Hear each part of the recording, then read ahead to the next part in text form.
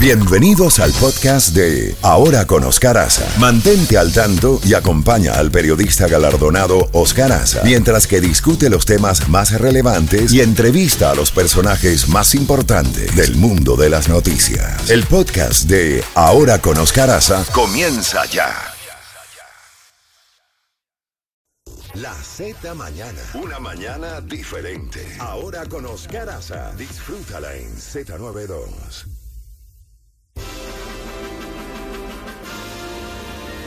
Próximo invitado, el congresista republicano por la Florida, Mario Díaz-Balart, buscando, desde anoche estábamos buscando reacciones de los dirigentes republicanos sobre esta decisión de la Fiscalía de Nueva York y del Gran Jurado de proceder contra el expresidente Donald Trump. Mario, gracias por acompañarnos en la mañana de hoy.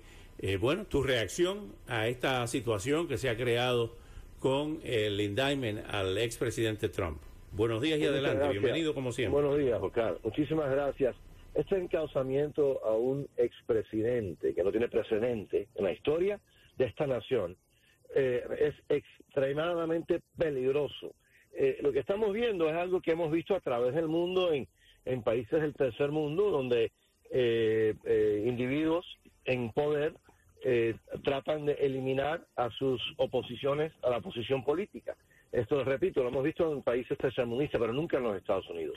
Este fiscal, que es conocido nacionalmente por una persona que no encausa a los criminales en el estado de Nueva York, ahora ha decidido encauzar al presidente Trump por algo que se ha revisado múltiples veces por múltiples fiscales estatales y federales.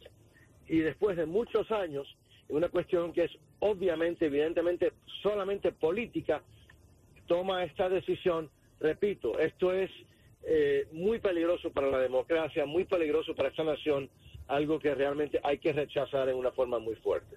Ahora bien, Mario, el indictment, como se conoce, el expediente está sellado.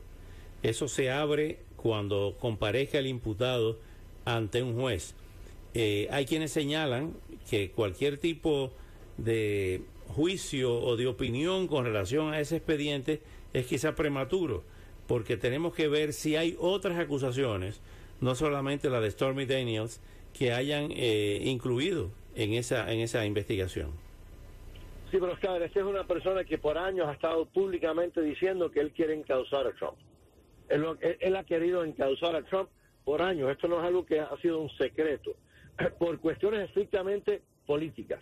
Esto no es una cuestión legal, esto es un encauzamiento político. Y él ha estado diciéndolo hace mucho tiempo que lo quiere hacer, esto es como si fuera una promesa política de campaña. Y en este país, encauzar a los oponentes políticos es algo que en la historia de esta nación nunca ha habido una situación donde un expresidente ha sido encauzado. Nunca. Y esto es un fiscal local en el estado de Nueva York. Esto no es un fiscal federal, esto es un fiscal local en el estado de Nueva York, en algo que sabemos, y él ha dicho públicamente que él está empecinado en encauzar el expresidente por cuestiones políticas, netamente políticas. Él mismo lo ha dicho. Y por lo tanto esto es tan peligroso. Esto lo hemos visto en Latinoamérica, a través del mundo, nunca en los Estados Unidos. Y esto realmente estamos viendo la desintegración del sistema judicial en este país y del sistema político en este país. Y esto es un ejemplo muy vívido de eso. Ahora bien, ¿qué consecuencias políticas puede tener dentro del Partido Republicano este encauzamiento con los otros aspirantes también que aspiran en la primaria? Por ejemplo, el gobernador de DeSantis, Nikki Haley, el mismo Mike Pompeo, Mike Pence, que se han referido a esto de manera en desacuerdo, como lo estás expresando tú, pero a la vez hay una especie de una precampaña dentro del Partido Republicano. Consecuencias políticas de esto dentro de los republicanos. No hay un republicano, y yo creo que no hay un fiscal o una persona que entienda la ley o que respete el Estado de Derecho que no está diciendo la misma cosa, que esto es una violación al Estado de Derecho, esto es algo altamente peligroso para la democracia. ¿Cómo puede afectar la situación política? ¿Quién sabe? ¿Quién sabe? Yo creo que todavía es relativamente temprano pero hay que ver que hasta los oponentes republicanos del presidente Trump públicamente, reiteradamente y fuertemente están diciendo la misma cosa. Esto es una violación del Estado de Derecho. Esto es una violación de los derechos más fundamentales de esta nación, y esto es algo que nunca se ha hecho en la historia de este país. Hay que rechazarlo de una forma muy fuerte, no porque es un individuo u otro individuo, porque esto es una violación del Estado de Derecho, y no estamos cayendo bajo la izquierda en este país, bajo los socialistas, bajo los criptocomunistas. Estamos cayendo en lo mismo que hemos visto en Venezuela, en otros países a través del mundo. No lo podemos permitir, hay que rechazarlo. Repito, esto no es una cuestión de un individuo, esto es una violación del derecho, del Estado de Derecho, que nunca ha sucedido en este país. Eso es lo que vemos cuando lo vemos en todos los países socialistas, que comienza con esto, comienza con caerle atrás a los enemigos, a los adversarios políticos, utilizando el Estado, el gobierno. No lo podemos permitir. Hablando precisamente del tema de Latinoamérica, del tema de Venezuela y de Cuba, con esta ofensiva de Putin de amenazar con la instalación de armas nucleares en la frontera de Bielorrusia con Ucrania, si finalmente usa las armas tácticas con cabeza nuclear y hay una escalada a nivel mundial con todo esto, teniendo un enemigo a 90 millas, ¿cree que la administración que esté en el poder o los Estados Unidos como Estado deberían tomar represalias contra Cuba, específicamente un país aliado de Putin, y que vimos a Miguel Díaz-Canel viajar a Moscú a solidarizarse con Putin?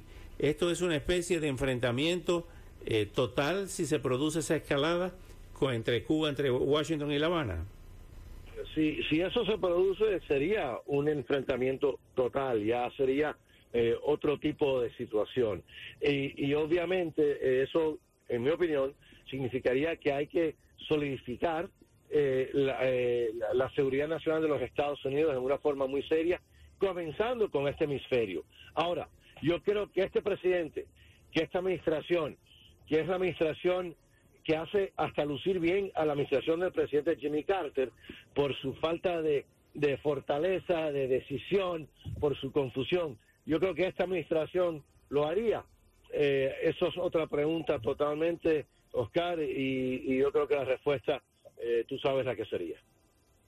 Con relación a Venezuela, ¿qué se debe hacer con Maduro? Evidentemente que ahora dice que está haciendo una purga contra la corrupción. ¿Qué es lo que busca con esto? ¿Lavar su cara ante Estados Unidos y ante Occidente? Bueno, lo primero que hay que hacer es revertir las concesiones unilaterales que le ha dado el presidente Biden a la dictadura de Maduro. Yo he tenido varias conversaciones directamente con el secretario de Estado, con otros, con miembros de la administración del presidente Biden, y he reiterado de una forma muy fuerte que están cometiendo unos errores realmente de proporciones históricos. Darle concesiones unilateralmente, incluyendo, por cierto, soltar de la prisión a personas allegadas a Maduro. Todo esto básicamente unilateralmente para ayudar, para fortalecer y para darle legitimidad a Maduro. Son errores realmente de proporciones históricas. No hay un lugar en el mundo donde esta administración, el presidente Biden, no haya creado que la situación se empeore, donde la seguridad nacional de los Estados Unidos esté en una situación mucho más peligrosa. Este es el peor presidente en la historia, por lo menos presidente de los Estados Unidos, el peor presidente por lo menos desde que yo tengo uso de la razón. Mario Díaz-Balart, como siempre, muy agradecido por atender nuestra llamada, y estamos en contacto porque hay noticias por todas partes, está lloviendo parejo. Sí, Oscar, y siempre es un privilegio y un honor poder participar contigo, y más importante, de las miles de personas que te escuchan. Muchísimas gracias. Gracias Mario. Bueno, el congresista Mario Díaz-Balart fijando la posición de él y de los republicanos con relación al juicio al expresidente Trump y algunos temas de política internacional. esa es la situación.